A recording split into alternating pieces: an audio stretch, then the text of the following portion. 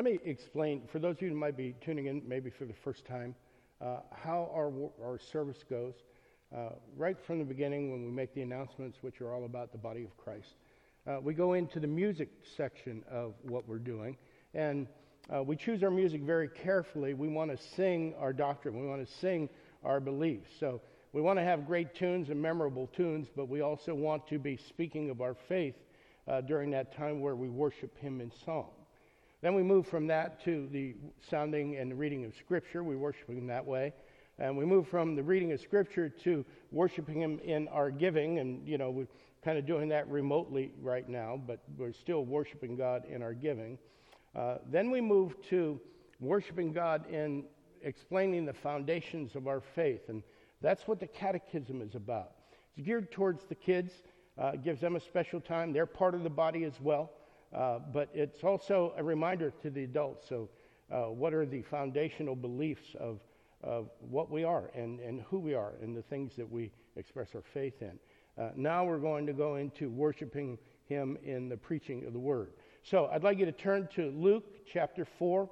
We're going to be in verses 38 through 44 this morning.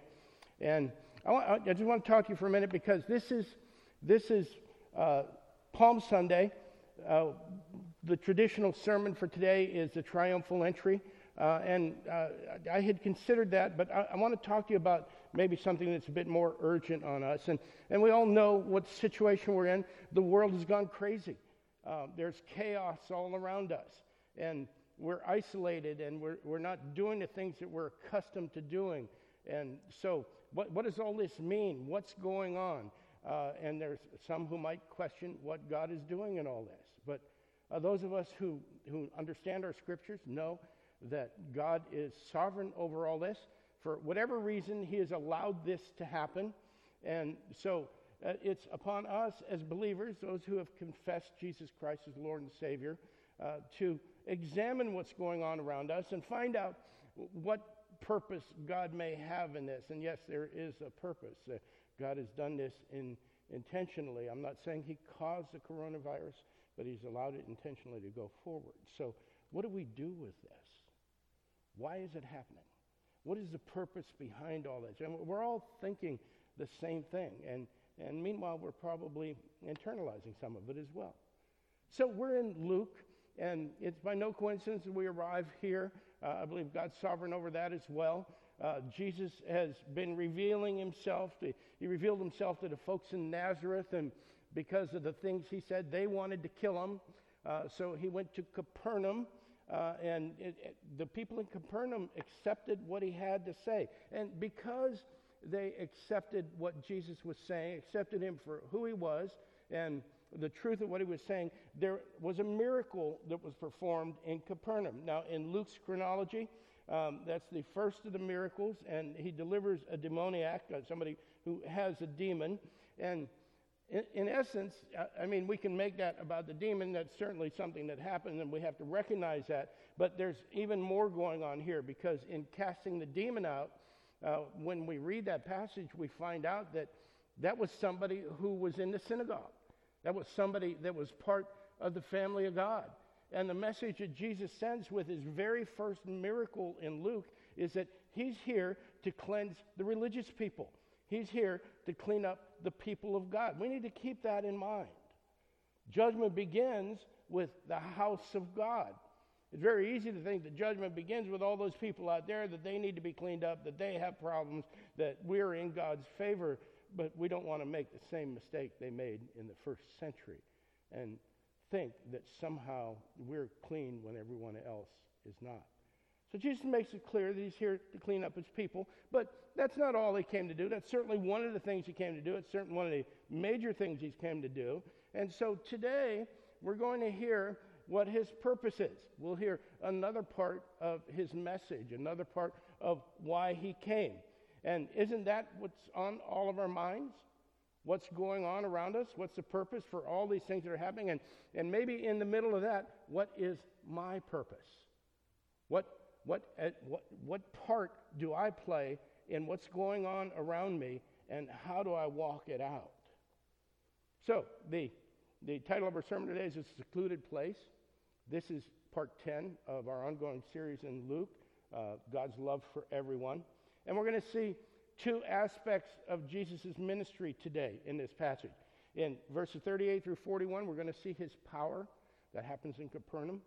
And in verses 42 through 44, we will see his purpose, and that happens, oddly enough, in a desolate place. So let's take a look at the power of Christ, starting with verse 38. And he arose and left the synagogue and entered Simon's house. Now, Simon's mother-in-law was ill with a high fever, and they appealed to him on her behalf. And verse 39, and he stood over her and rebuked the fever, and it left her, and immediately she rose and began to serve them. Now, when we look at this, it's easy to zero in on the healing, and that's certainly something that is spectacular, okay? But we don't want to miss the primary point of what's happening, because Luke is building a case for who Christ is. And so we see Christ doing his healing. He casted out the demon in Capernaum. Now he's in Peter's house, and he heals the mother. But look at the result of the healing. We have to pay very careful attention to this. She is restored to service. Now, if we think about this with our Western minds, that might sound a little harsh, that Christ healed her just so that she could start waiting on the people in her house. But we got to look at this with an Eastern mind, with a first century Palestine perspective on what's going on. Because hospitality was something that was held in very, very high esteem and honor in that culture. And so Peter's mother-in-law, the oldest woman in the house, the responsibility for hospitality would have fallen to her. She would have been devastated that she was not able to care for the people that were in her house because she was sick. And Jesus comes in and heals her, and she immediately goes back to doing what she's called to do. What she wants to do is to honor her guests and honor her Father in heaven in the way she honors her guests. So as she goes back into service, as she begins serving Jesus Christ and the people that are with him, she, number one, honors the one who has healed her, and also honors her obligation for hospitality. She's a happy woman. She has been blessed beyond what she ever expected. And then we move on to verse 40, where it says, now when the sun was setting, all those who had any who were sick with various diseases brought them to him, and he laid his hands on every one of them and healed them. Now, once again, we need to recognize the fact that Jesus is healing people physically. That's an important thing. So he's making it very clear that he can heal people of their physical ailments. And again, we can make this all about faith and healing and how does this happen. And as soon as we go into that arena and begin analyzing these verses on the basis of faith, we got to start asking ourselves some pretty serious questions. Whose faith caused this healing? Was it the people who were sick? They didn't really do anything. Was it the friends? They were the ones that brought the people there. It says nothing about the people saying that take me to Jesus, I can be healed. The friends. So was it the friends' faith? See, we get all wound up in how the faith is functioning so that we can get a healing, and we miss the point of why the healing's there. So we got to look carefully at the big picture, even as we're looking at the small picture, because Jesus is in the process of revealing who he is and why he's came. So he's kind of already said that, but now he's establishing his authority. He's establishing his credentials. Can he heal? Of course he can heal. He's the Son of God. He's God himself, fully man and fully God. But not everyone that Jesus goes to knows that he's the Son of God and man as well. So here in Capernaum, he begins to put that power and that presence on display. And listen carefully. He's not doing it to show people that he's right. He's not doing it to prove that he's the Son of God. He doesn't have to prove anything. He is God incarnate, God in the flesh. He's telling everybody and giving them the evidence of who he is so that when he comes back, they have no excuse. Now, he did that in front of the people of Capernaum, and then the Holy Spirit inspired Luke to record all these things in such a manner that we read that they happened and we have no excuse. So there's not going to be any time when Jesus returns and he's coming back. There's not going to be a time that people go, well, I didn't know. Nobody told me. It's right there. It's in God's Word.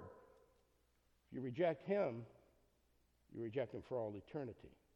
And he establishes his credentials right here in Capernaum.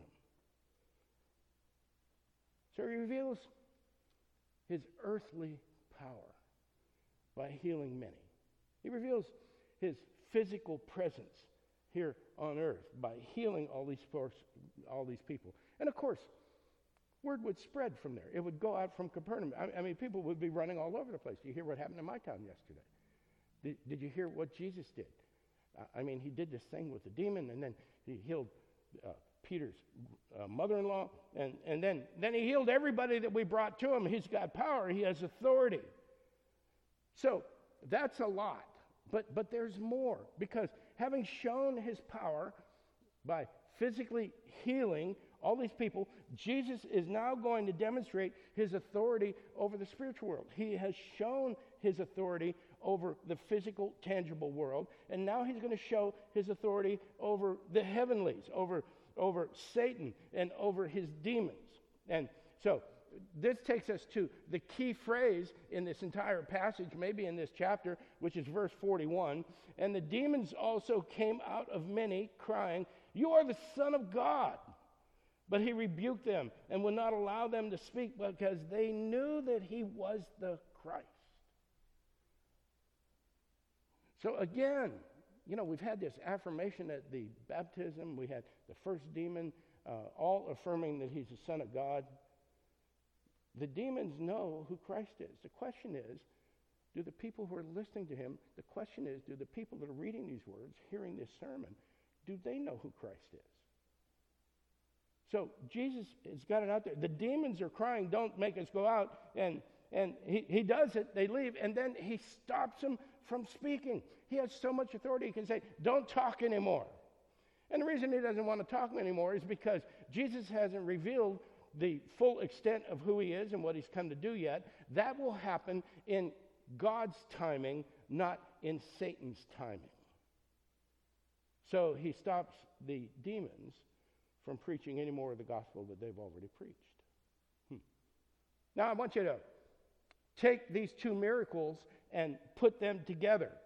The healing, the physical healing of these people and the casting out of demons, and you see that Jesus has authority over the tangible world, but he's a man who is the king of the world. He's the King of kings and Lord of lords. But he has authority over the spiritual world as well. And what Jesus does in these short little verses here is he shows that he has power over all creation. He can heal physically, and he can heal spiritually. And if we understand the implications of all that, what Jesus is laying the foundation for is the fact that he is fully man and fully God.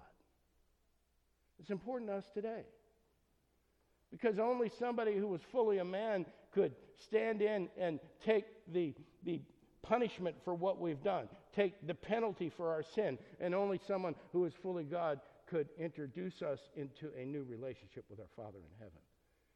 Jesus just establishes his credentials right here. And then Luke shows Jesus moving from Capernaum to what he calls a desolate place.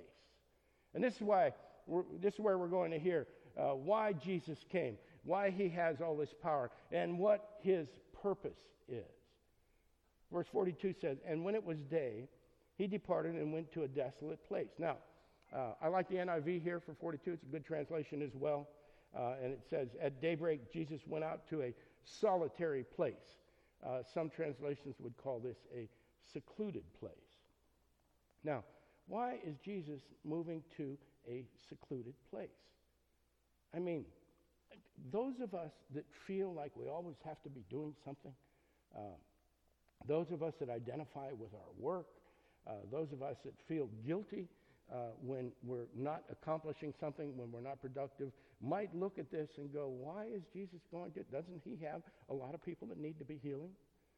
Doesn't he have a lot of people that need to hear what he has to say? Shouldn't he be working hard to advance his message? Well, all of that's true, but Jesus has other priorities, and it shows up right here. And one of them is, I love this, somebody came to me this week with a quote from R.C. Sproul, and what Sproul said is that this level of ministry, which is pretty intense, takes its toll on Jesus as a man. So we've already established he was fully man, and that physical body that was incarnate, that physical body that he inhabited, got hungry, and it got tired, and it needed food and rest. And Jesus found his rest in the presence of the Father. Now, there are 8 times, one of the handouts that we sent out, there are 8 times specifically that Jesus goes to this solitary place, this secluded place, 8 times in the Gospels, this desolate place, and it's usually to pray and to avoid the crowds, to have some downtime with his Father in heaven.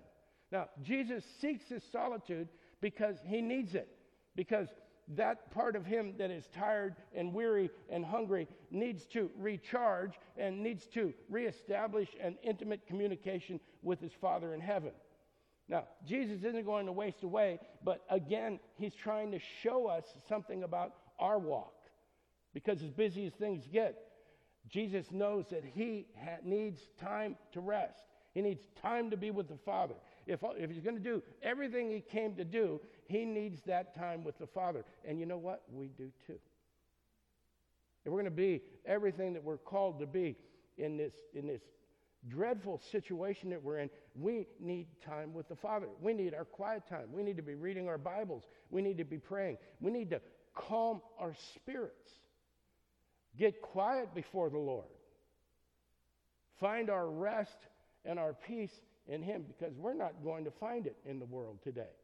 Isn't it ironic that there's all this upheaval and all this confusion that's going on around us, and nobody's really doing much? We're stuck at home. We can't come out. We can't do the things we normally do. And there are a lot of people that are suffering tension over this.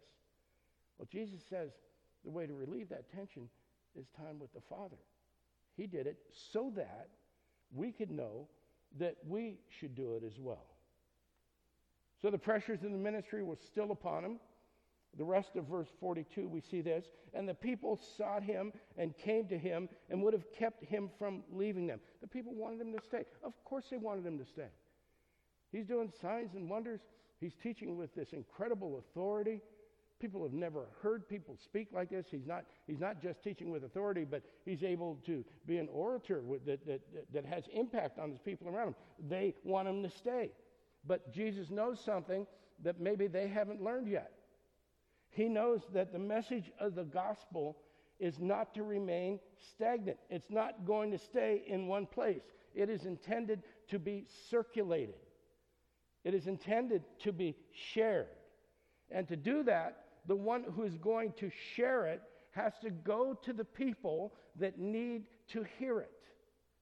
And again, it's an incredible lesson for us today. I mean, we have learned profoundly that the gospel is not here in this building. I mean, the building's empty. The gospel is out there in the community, where the people in the community that need to hear it can hear it.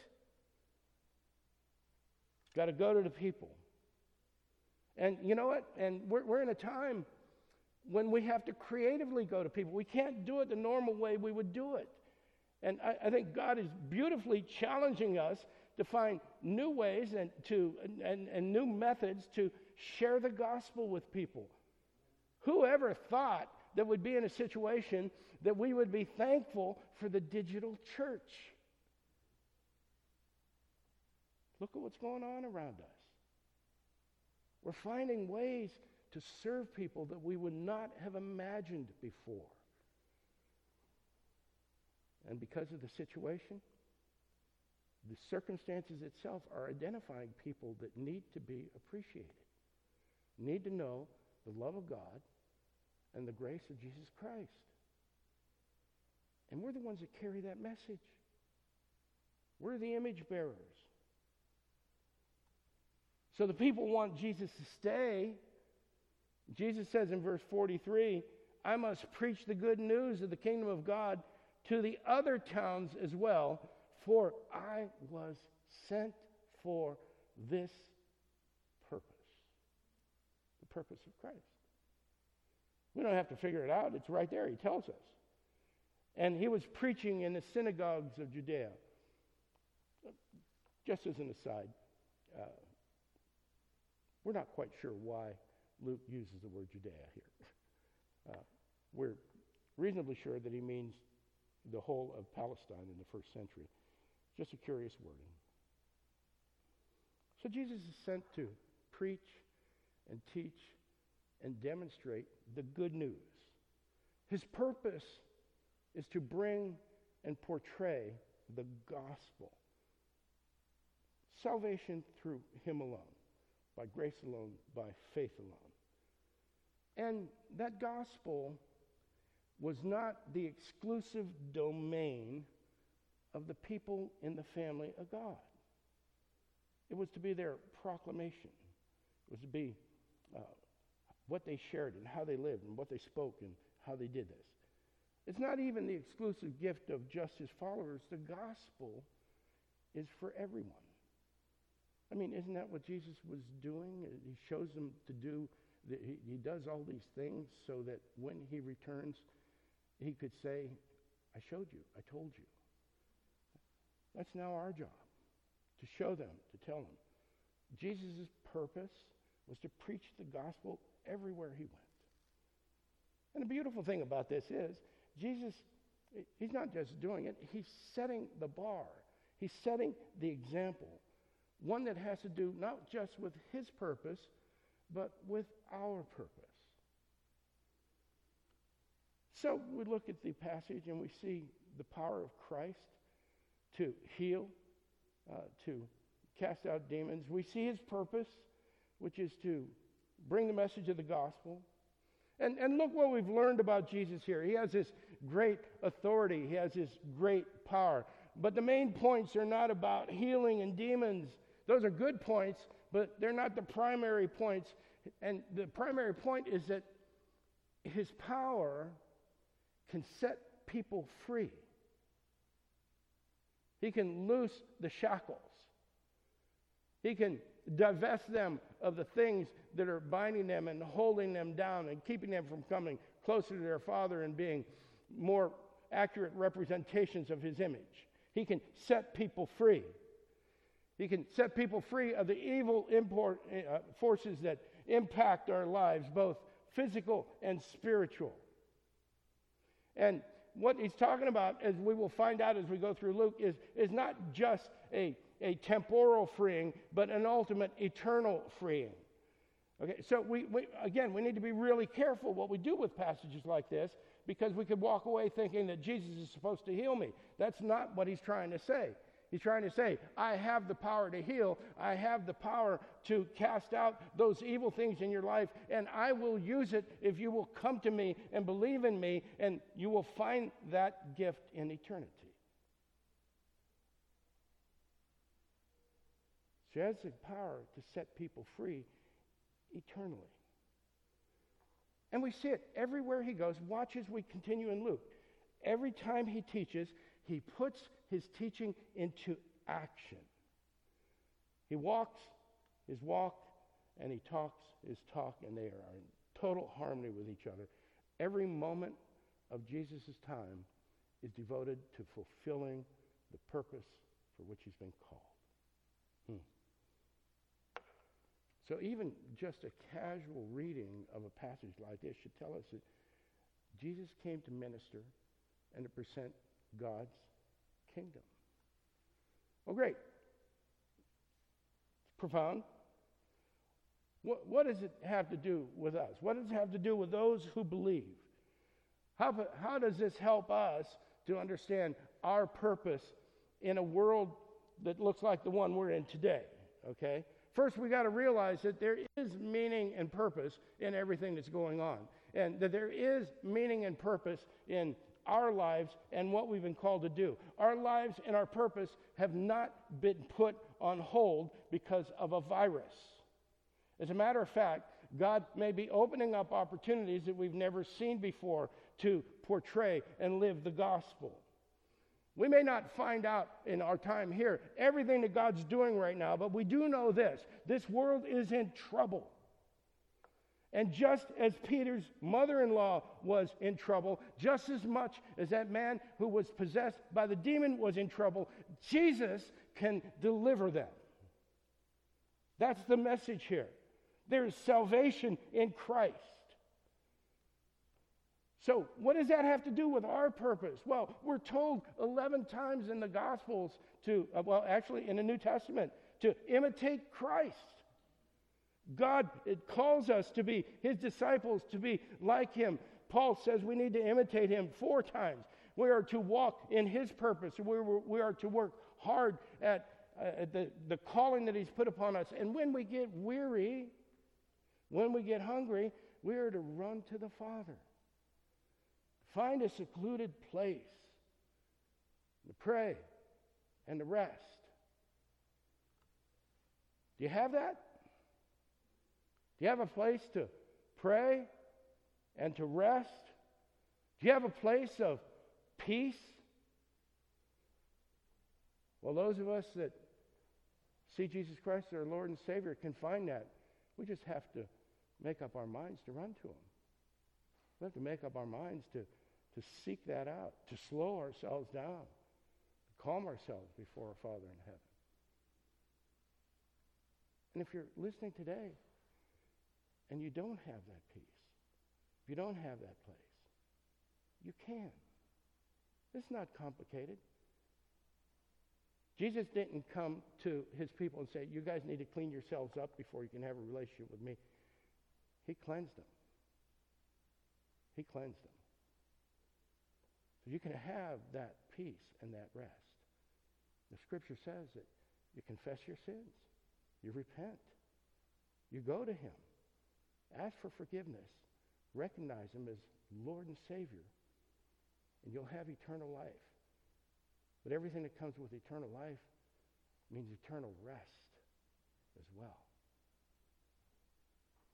Ponder these things. Consider them. We're about to go to the Lord's table. This is historic. Wonder Bible Fellowship's never done communion like this before. I have people telling me that we shouldn't do communion like this. But you know what? We're the body of Christ. We're the body of Christ whether we're in this church or whether we're in our homes or whether we're out there in the world. There's nothing stopping us from expressing that unity that we have. We are not face to face right now. But you know what? There's going to come a time, it's going to come sooner than most people think, that we are face to face. We'll gather again together in the sanctuary, but today we're not. But we're still the body of Christ, and we can still honor him in the way that we meet. So, if you know Jesus Christ as your Lord and Savior, then I would invite you to get some bread and some juice. We've got some here. You can't come and have ours. And let's just slow ourselves down for a moment and put our focus on Jesus. Now, if you're listening and you don't know Jesus Christ, but you're feeling that tug on your heart and you want to take part in this intimate meal that we have with our Lord and Savior, you can do it. It's a simple prayer. Father, I've sinned. Forgive me. Have mercy on me. I repent. I recognize Jesus Christ as your Son and my Lord and Savior. And I receive him as my Lord. And then you can take communion with us. And if you do that, I want you to contact us and let us know. But for now, we've got a crust of bread, and we have some juice. And for all of us, wherever you are, I'd just like you to bow your heads for a moment. And the purpose of communion is to remember the sacrifice that was made for us, that enabled us to have this incredible unity, this incredible moment that though we are isolated, we are still one. So we're to remember that Jesus died on the cross so that we could do this. But we're also, and maybe this will become a reality for some folks right now in the way that it's never been real before. We're also, the remembrance and the participation in the body of Christ. So, as he broke the bread, he said, "This is my body," and here we are, his body. So take and eat.